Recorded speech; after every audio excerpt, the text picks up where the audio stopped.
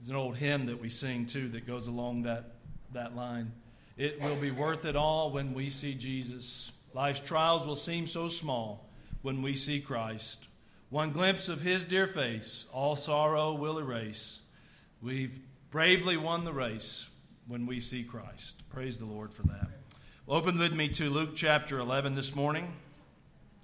In Luke chapter 11, we are up to verse number 29. We worked through verse 28 last Sunday, and I intend to finish through verse 54 today.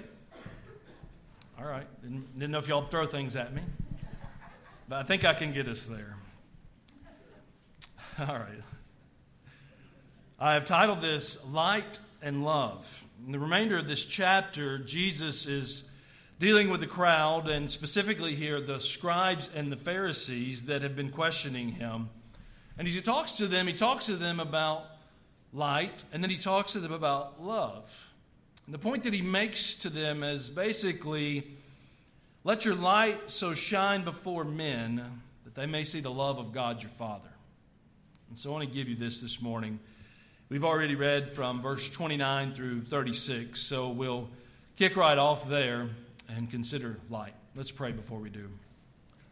Father, thank you this morning for time together with our church family, praising you for your goodness to us.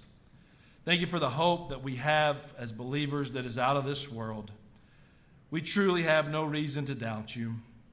You've always seen us safely through. You have promised us eternal life and harbor on another shore. So as our boats of life go through the tossing and turning and storms of this life, thank you for the confidence that we have that Jesus is our captain and our anchor will hold. Now, Lord, as we come to this time of considering your word, we ask for your blessing upon it. May the church be edified and may you be glorified. As we pray through Jesus' name, amen. If you remember from verse 16, there are those in this passage who are testing Jesus. Let's notice verse 16. It says, and others tempting him sought of him a sign from heaven. Well, here in verse number 29, Jesus calls them an evil generation for making such a demand of God. It reads, and when the people were gathered thick together, he began to say, this is an evil generation. They seek a sign, and there shall no sign be given it, but the sign of Jonah, the prophet. William MacDonald, in his commentary here, reminds us that faith is not based on the evidences of the senses, but on the living Word of God. Unbelief says, let me see, and then I will believe. But God says, believe, and then you will see. And that's where we dwell. Jesus reminds these people here, you already have the sign of Jonah. He calls them an evil generation for asking for more of a sign. And remember the context here. There was a man with a demon who couldn't talk, and it was preventing this man from talking. And Jesus cast the demon out, and then there was speech. This was a miraculous thing. It was a wonderful thing. It was a time to celebrate and praise God for his goodness. And these people say, well, show us another sign that we may know that this is from heaven. And Jesus, in rebuke to them, says, you're an evil generation, and there will no sign be given you except the sign of Jonah. Now in verse 30, he tells them then that the Jonah sign represented a call to repentance and faith for the people of Nineveh. For as Jonas was a sign unto the Ninevites, so shall also the Son of Man be to this generation. So just what Jonah brought to Nineveh, just what God accomplished through Jonah and Nineveh, so much more would God do in this world through the ministry of Jesus Christ. This call Jonah brought of repentance and faith, Jesus would bring so much more. When the people of Nineveh believed and obeyed this preaching, they went from the verge of judgment over to faith and repentance. And Jesus brings that same sign to his generation. A sign that God is calling people to repentance. In verse 31 then, Jesus talks about the queen of the south. The queen of the south shall rise up in judgment with the men of this generation and condemn them. For she came from the utmost parts of the earth to hear of the wisdom of Solomon. And behold, a greater than Solomon is here.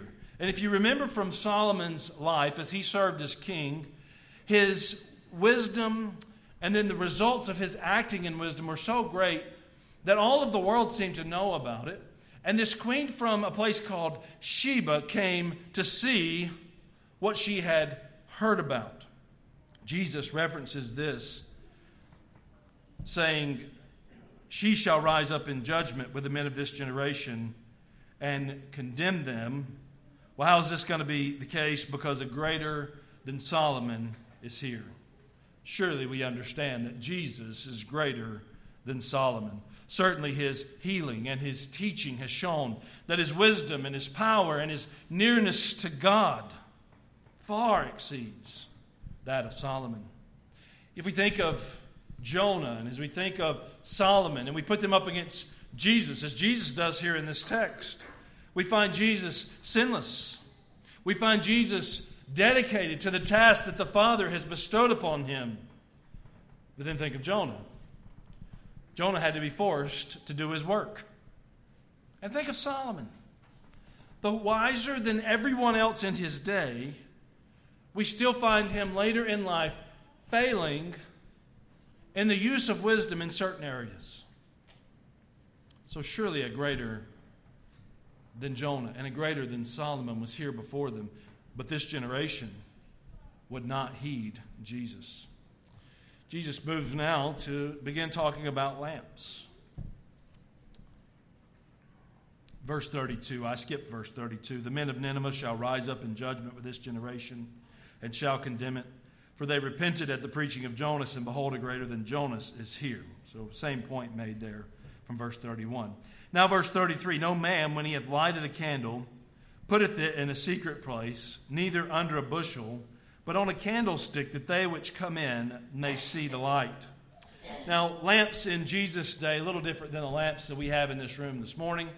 I assume when Brother Jimmy or whoever was first got here this morning, they flipped a switch and on came the light. Well, the lamps in Jesus' day were made from clay. They contained a liquid oil, and they had a wick. And these oil lamps gave off a small amount of flickering light. Probably some of you have been to Cracker Barrel and seen the oil lamps that they have there. A little bit different, but at least that can put you in the right mindset. The idea that Jesus is portraying here is no one placed a lamp, especially a lamp like this, in a hidden place. And you and I have the children's song, This Little Light of Mine, I'm going to let it shine. Hide it under a bushel? No, I'm going to let it shine. Why? Because you don't hide light. If you're going to turn on light, the point of turning on the light is to have it so that you can see what's in the space where you have turned on the light. You use light for your benefit. Now, to Jesus' point then, he talks about the eye being the light of the body. Notice verse 34. The light of the body is the eye. Therefore, when thine eye is single, thy whole body is full of light. But when thine eye is evil, thy whole body is full of darkness. So your eye provides light for the body. Then in verse 35 and 36, take care then that your eye is good and that your body is full of light. Take heed therefore that the light which is in thee be not darkness. If thy whole body therefore be full of light, having no part dark, the whole shall be full of light, as when the bright shining of a candle doth give thee light. Walvoord and Zuck in their commentary right here, when a person's eyes, like lamps, react properly to light, he can function normally. Being receptive to Jesus' teachings would show that they were full of light and they were benefiting from his teachings. We must ask of the text here, well, how are we to do this? If we are not to hide the light of God, and if the light of the body is the eye, and we're to be showing forth the love of God as lights in the world, well, what are we to be doing? Well, first, we would learn from this that we let the word of Jesus enter our lives and light it up. Think of all of the things in a given day or even a given hour that come through your eyes. Is it more darkness or is it more light? And Jesus lays out this case here that we are to be light. We are not to be hidden. And for this, we must make sure that the lights of our bodies are light and not dark. So let the Word of God be this for you. Let your body be full of light. Let the dark deeds of evil find no place. He's already dealt with that with the demons. He said, you cast out one demon, but you don't fill up the house. You've cleaned it up nice. He's going to go get 7 of his friends, and they'll inhabit the house, and the state of him at the end is worse than at the first. Those were the verses leading into this in the 20s there. So we must be filling ourselves with light, listening to, obeying, practicing the Word, being part of the kingdom actively. We must be living in such a way that darkness has no place inside of us, no chance for the things of darkness, demons and the like, to find a place to live. We know of devils that they love darkness rather than light because their deeds are evil. So Jesus talks about light. And then, as we get to verse 37, he talks about love. And as he spake, a certain Pharisee brought him to dine with him, and he went in and he sat down to meat. Now, this is a unique transition. These guys have been trying to entrap Jesus. I mean, we're 37 verses into a chapter here. That's a lot of conversing that's been going on. And all along the while, they've been asking questions and they've been making pointed statements to sort of detour him in his ministry or to trip him up here. And now the guy says, do you want to come to my house and eat? Well, this proves to you that Jesus was a lot like some of us, because no matter how upset he might have been with him, he still went and had dinner with them. It's hard to get me to not, come have some good food. You got to really offend me to keep me from that, right? Uniquely, as Jesus enters and sits down to eat, in verse number 38, we read that he doesn't wash up first. And when the Pharisees saw it, so verse 37, he went in and sat down. The Pharisee saw it, verse 38, he marveled that he had not first washed before dinner. Now, we understand this from our view of hygiene in our world. Before you eat, you wash your hands. We get that. It's not exactly what's going on here, but that can be in your mind as we go through this to help you understand this. Pharisaic practice involved washing hands ritually before eating. Even if there was no soap, if there was nothing to get rid of the germs, you went through the practice of doing something to your hands, meaning you were ceremonially unclean prior to this, but you've done this thing before men as unto God to make yourself clean to do what it is you're going to do next.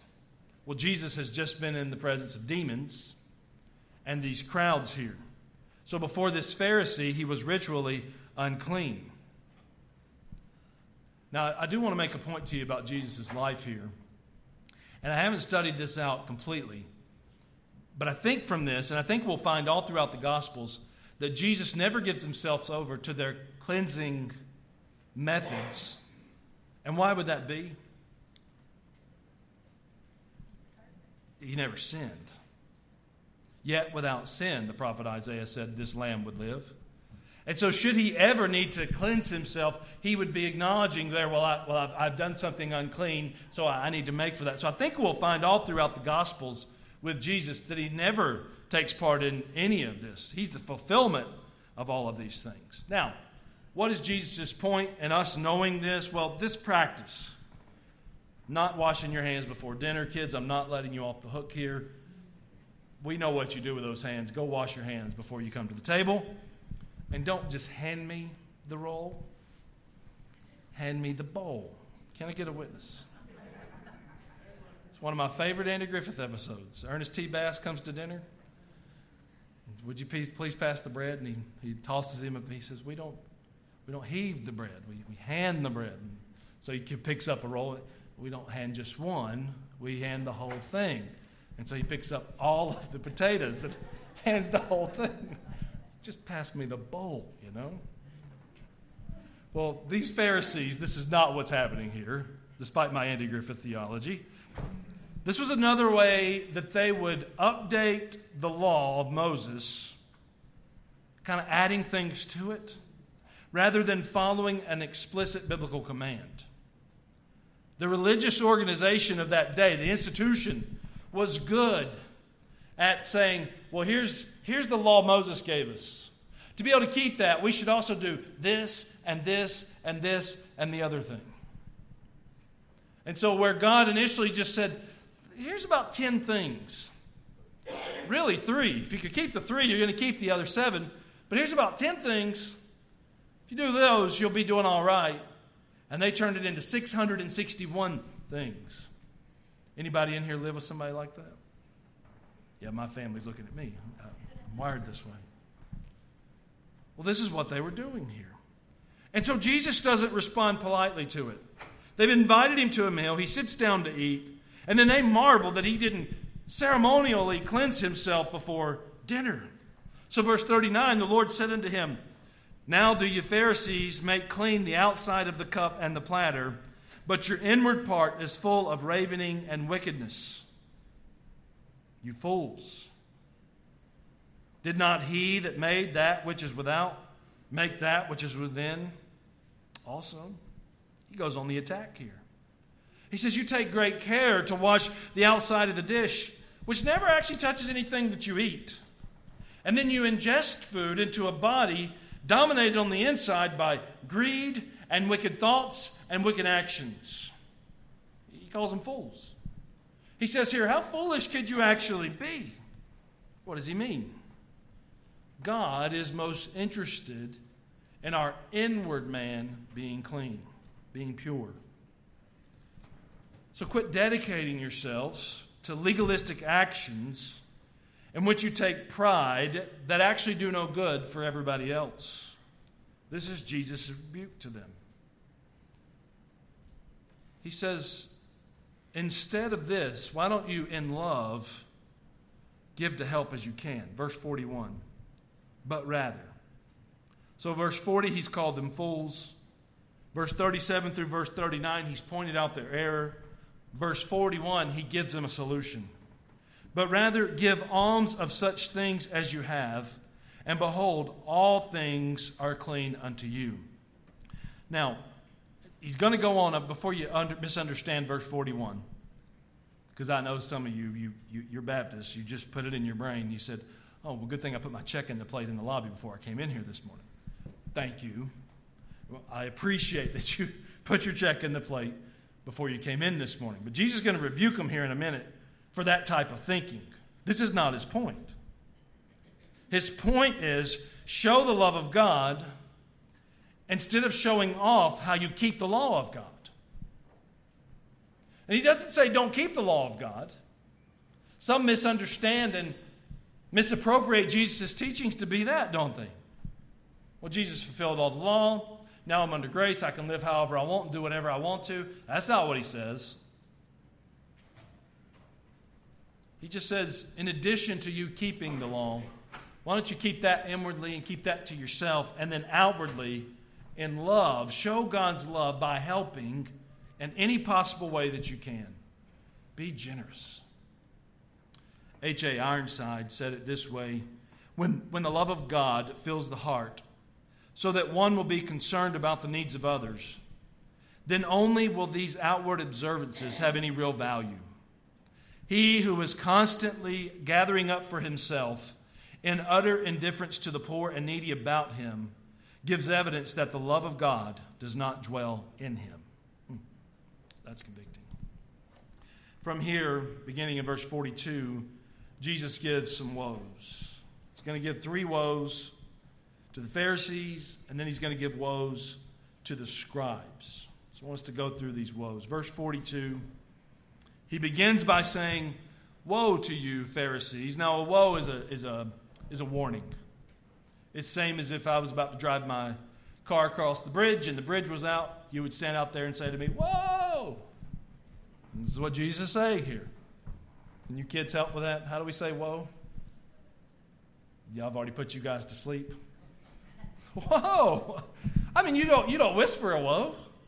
You don't say, whoa, the bridge is out. No, you say, whoa! Don't go over there.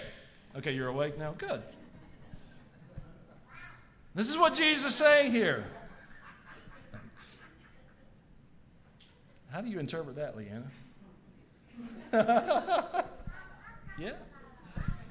So Leanna's telling Jason what I'm saying with her hands, but I'm sure when her children get in trouble in church, she also has to tell Jason that the children are getting in trouble during church. And Jason, you need to get the kids or something, which Miss Alma's got them headlocked up here. So good job, Miss Alma. Thanks.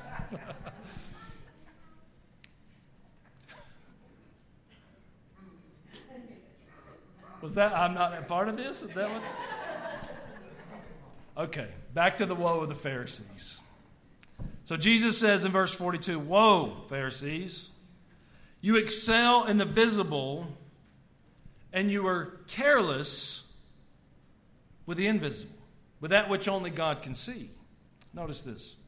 "But woe unto you, Pharisees, for you tithe mint and rue and all manner of herbs, and pass over judgment and the love of God, and these ought ye to have done, and not to leave the other undone."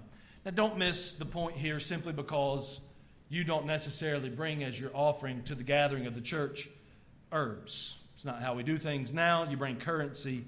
If somebody needs the herbs, we'll use the currency to go buy the herbs. They were actually bringing these things. So grab a hold of this idea. Now, I don't know a lot about herbs, but the thing I know, and the ones that I have seen planted around the yard, is that they're kind of these tiny little plants, and the growth that's on them is not always a big thing there. They smell great, or they smell distinct, and they're useful and all of this, but there's a smallness to what the point Jesus is making here.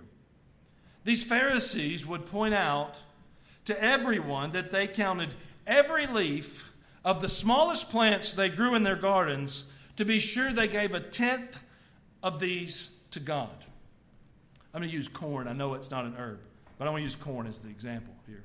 You grew a stalk of corn, and it put off 10 ears. How many ears does a stalk of corn put off? 3 or 4? Okay. All right. So it put off 3 ears of corn. Chance the farmer. Hey, I'm a city boy. I'm with Miss Carol when she said, "I don't know if I want to live in the boondocks." We had this conversation, Shanae and I did, when the church said, "Would you come to Kingston Springs and preach here?" We were like, it's awfully rural. Now let me tell you where I'm at today. The traffic in White Bluff has gotten unmanageable. Amen. Come on, Mayor, do something about this. Quit building houses. Anyways. These guys, I'm just going to use a stalk of corn here. They put off 3 ears of corn. They shuck all of the things there and get all the kernels down, and they count every kernel. How many kernels are on an ear of corn? Do we know this? Okay. I didn't know if that's something y'all knew, you farming people. There's 100 kernels here on this one, 100 on this one, 100 on this one. So I've got 300 kernels. So how much do I need to tithe? I'm going to get 30 of those. So I show up to church Sunday morning. I've got my little bag, and I've got my 30 kernels. Shake it before the preacher's nose and drop it in there. Bow my chest out and go sit in my spot. And Jesus said, whoa, you Pharisees, you're tithing the mint and the rue and all manner of herbs, but you're passing over judgment and the love of God. Now see the smallness and the bigness. Mint and rue and herbs, this is just a tiny little thing. Now he doesn't say don't give. He doesn't say don't tithe, but he just says you're so focused and so detailed about this minute little thing. I mean, if I'm going to tithe corn, would a handful suffice? Would taking 1 ear and giving it away and keeping 2 for myself, that'd work, right? I don't have to count the kernels. The goal is not to make sure in heaven that the record books are equaled out. Jesus says you're missing the larger point. You're passing over the judgment and the love of God. These you ought to have done and not leave the other undone. When he talks about rue here, I didn't know this, but I found it in my studying. This was a wild plant. It did not require a tithe.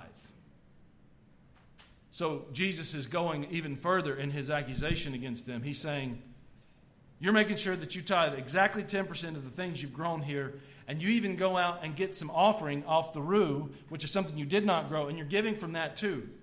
So he's saying you're putting yourselves out there as very generous people, but you're actually not generous at all on the inside. You're failing to love God, and you're failing to love justice for others. It's his specific accusation in verse 42. Trent Butler writes here, correct religious practice has no meaning if one's daily life does not reflect love for God and constant attention to ensuring justice and hope for other people, especially those whom society tends to oppress or ignore. Church, I hope we hear the woe here this morning. We can gather like this, we can dress like this, we can sing like this, we can hold our Bibles and go through the religious ordeal that we've planned for ourselves here. But if we leave here and do nothing the rest of the week, woe to us. We're to be such light in the world that the world around us knows the love of God. Verse 43 then, he says, woe to you Pharisees, you are filled with pride. Kids, how do we say woe? You're going to have trouble with this youth choir tonight, I think, getting them to sing. Woe unto you Pharisees, for you love the uppermost seats in the synagogues and greetings in the markets. They love to parade themselves, to occupy positions of prominence in the synagogues, to attract as much attention as possible when they went out into the marketplaces. They were in love with themselves rather than being in love with God. They loved what they thought God had allowed for them. That's what they loved, and not God himself.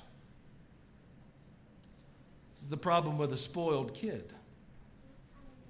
They sort of love what mom and dad can give them more than loving mom and dad. That's why as parents we have to be careful that we're not spoiling our children. Now I did that with the first three. The fourth one, I've called him my grandson's son, so we spoil him. No, I'm just kidding. These Pharisees liked what they thought they got from God more than liking God. Jesus said, woe to you, you're filled with pride. Verse 44, woe to you Pharisees, full of hidden corruption and uncleanness. Notice it. He says, woe unto you scribes and Pharisees, hypocrites. Now here he includes the scribes. For you are as graves which appear not, and the men that walk over them are not aware of them. So Jews were not to have any contact with anything dead or anything regarding the dead.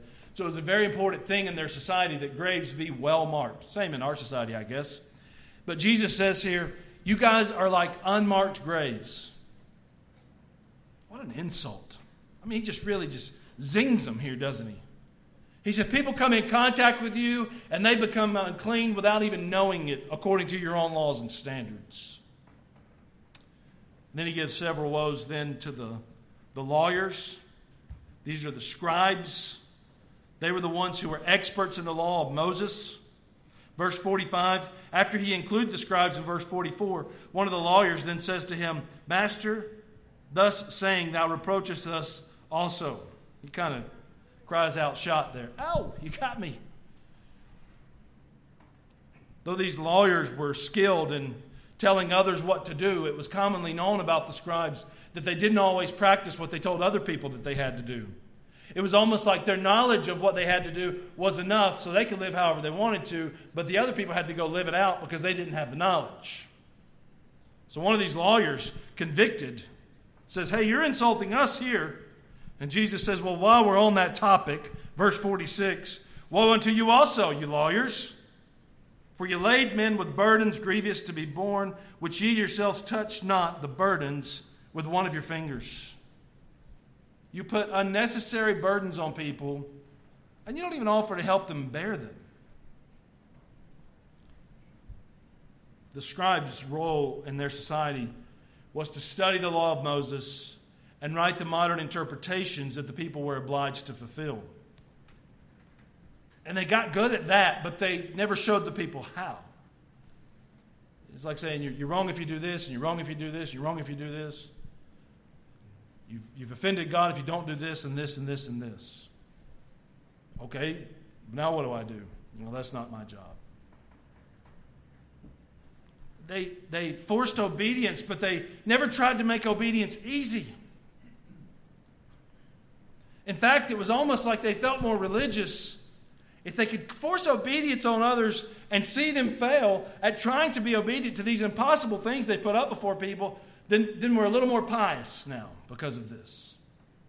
We would just say that's legalism in today's church. Along with this, what were they not showing? Love or justice. So Jesus pronounces this woe to them. Verse 47 and 48, he says, "Woe to you! Rebuild the sepulchres of the prophets, and your fathers killed them. Truly you bear witness that you allow the deeds of your fathers, for they indeed killed them, and you build their sepulchres." What is he saying there? He says, you're hypocrites. You parade around building these monuments to the prophets that your fathers killed. God gave these prophets the word of God, and you didn't want to obey it and repent, so you killed these guys off. And now you, to seem like you're separating from your fathers in killing these prophets, you're building memorials to these prophets. Now note Jesus' conviction then. That seems good so far, right? We want to change something wrong that our forefathers did, so we're going to publicly identify ourselves with these prophets that they killed. That seems right. So why is Jesus being convicting here? He included the apostles there. Well, they hadn't gotten to the time of the apostles yet. I mean, barely. This is Jesus' foretelling.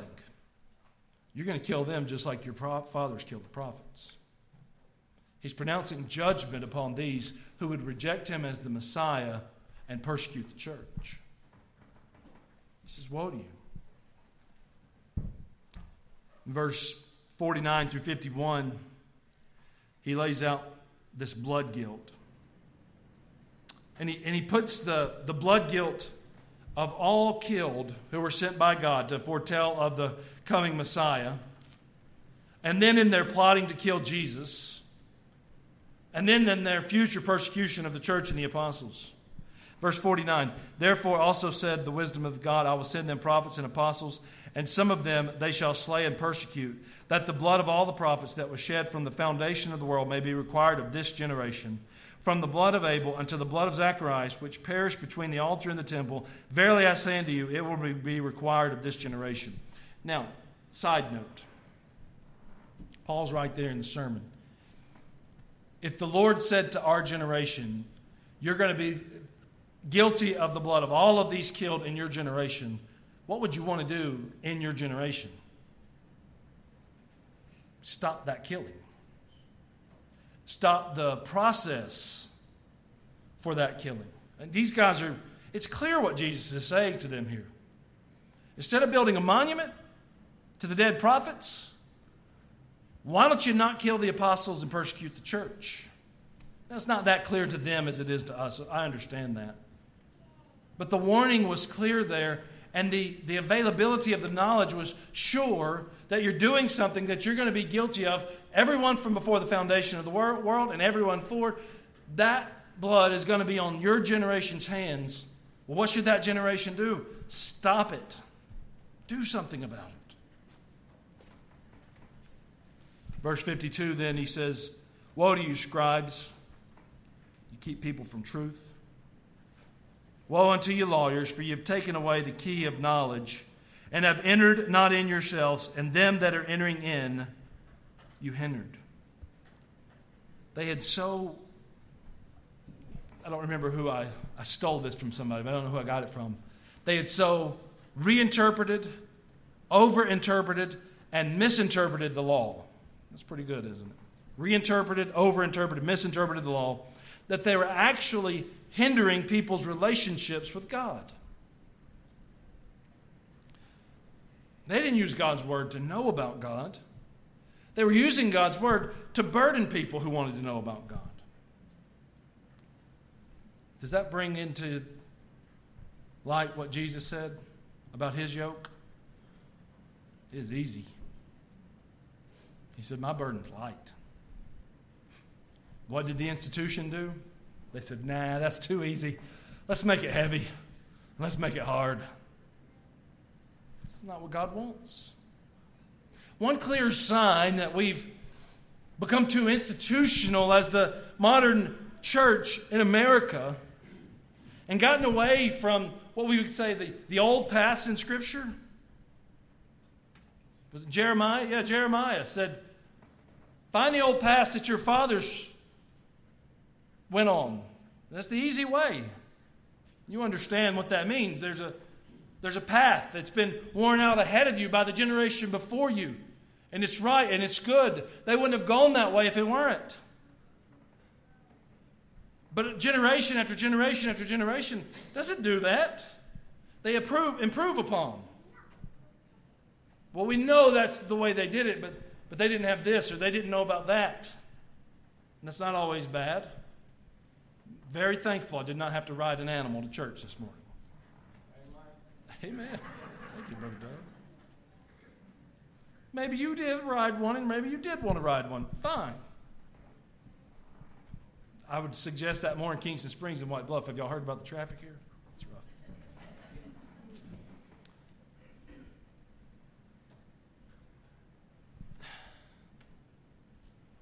When the church, as an organization, is not helping people to be better Christians, well, then what are we doing? This was Jesus' woe to the Pharisees and the scribes as a part of Judaism in his day. I mean, he's all but saying to them, you guys who are trying to trip me up, you're eventually going to put me on a cross and kill me. And I think had he said that out loud, they might have said, hey, that's a good idea. Because they were already sick of him. Now that saddens us and it grieves us. But I wonder if Jesus were to come and speak to the modern church, what would his woes be to us this morning? We can for sure become guilty of making his easy and light burden heavy and hard. We can for sure be guilty of helping people see the complications of the doctrines of Scripture more than the love of God. We can be for sure more about seeking anything but justice for those who need justice.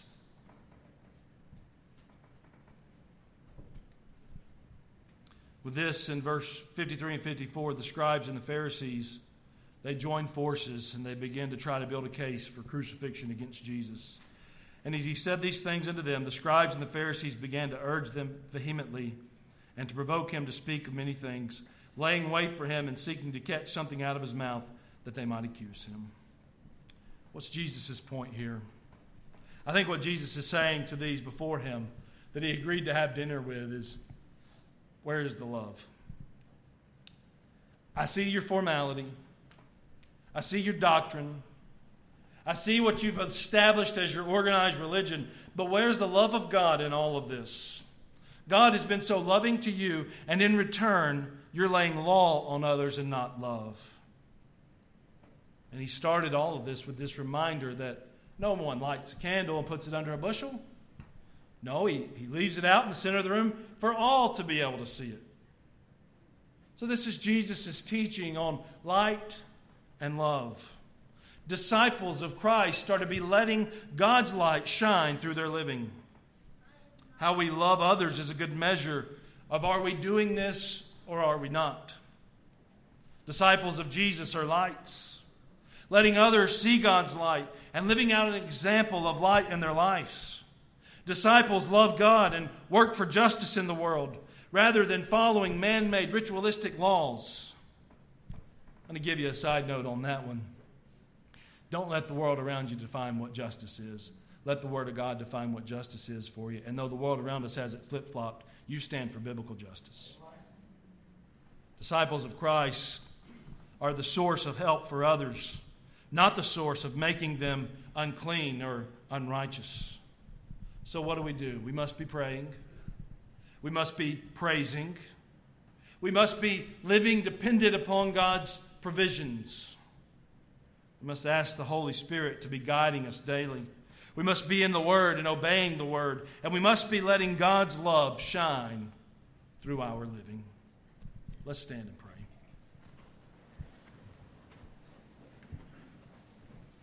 Father, as we come to this time of response, considering the Word that you put before us today, help us to be the church as you intended us to be. Surely your yoke is easy and your burden is light. Lord, I realize that it's easier said from the pulpit than lived out in the world. There's a lot of heaviness in the world in which we live. So help us as your church to strive to be the light of the world, to be a city set on a hill that cannot be hid, to let our light so shine before men that they may see our good works and glorify our Father which is in heaven. Help us to love. Oh, Lord, where is the love? We've allowed the bitterness and the crassness of the world in which we live to sort of just bottle up the love of Christ that should be just bubbling out of us as Christians. Give us zeal and patience this week to be lights in the world, showing the love of God to those who need it. Help us now as we respond to the word and pray and seek your help in this. We pray in Jesus' name. As Miss Wiggins plays, let's remain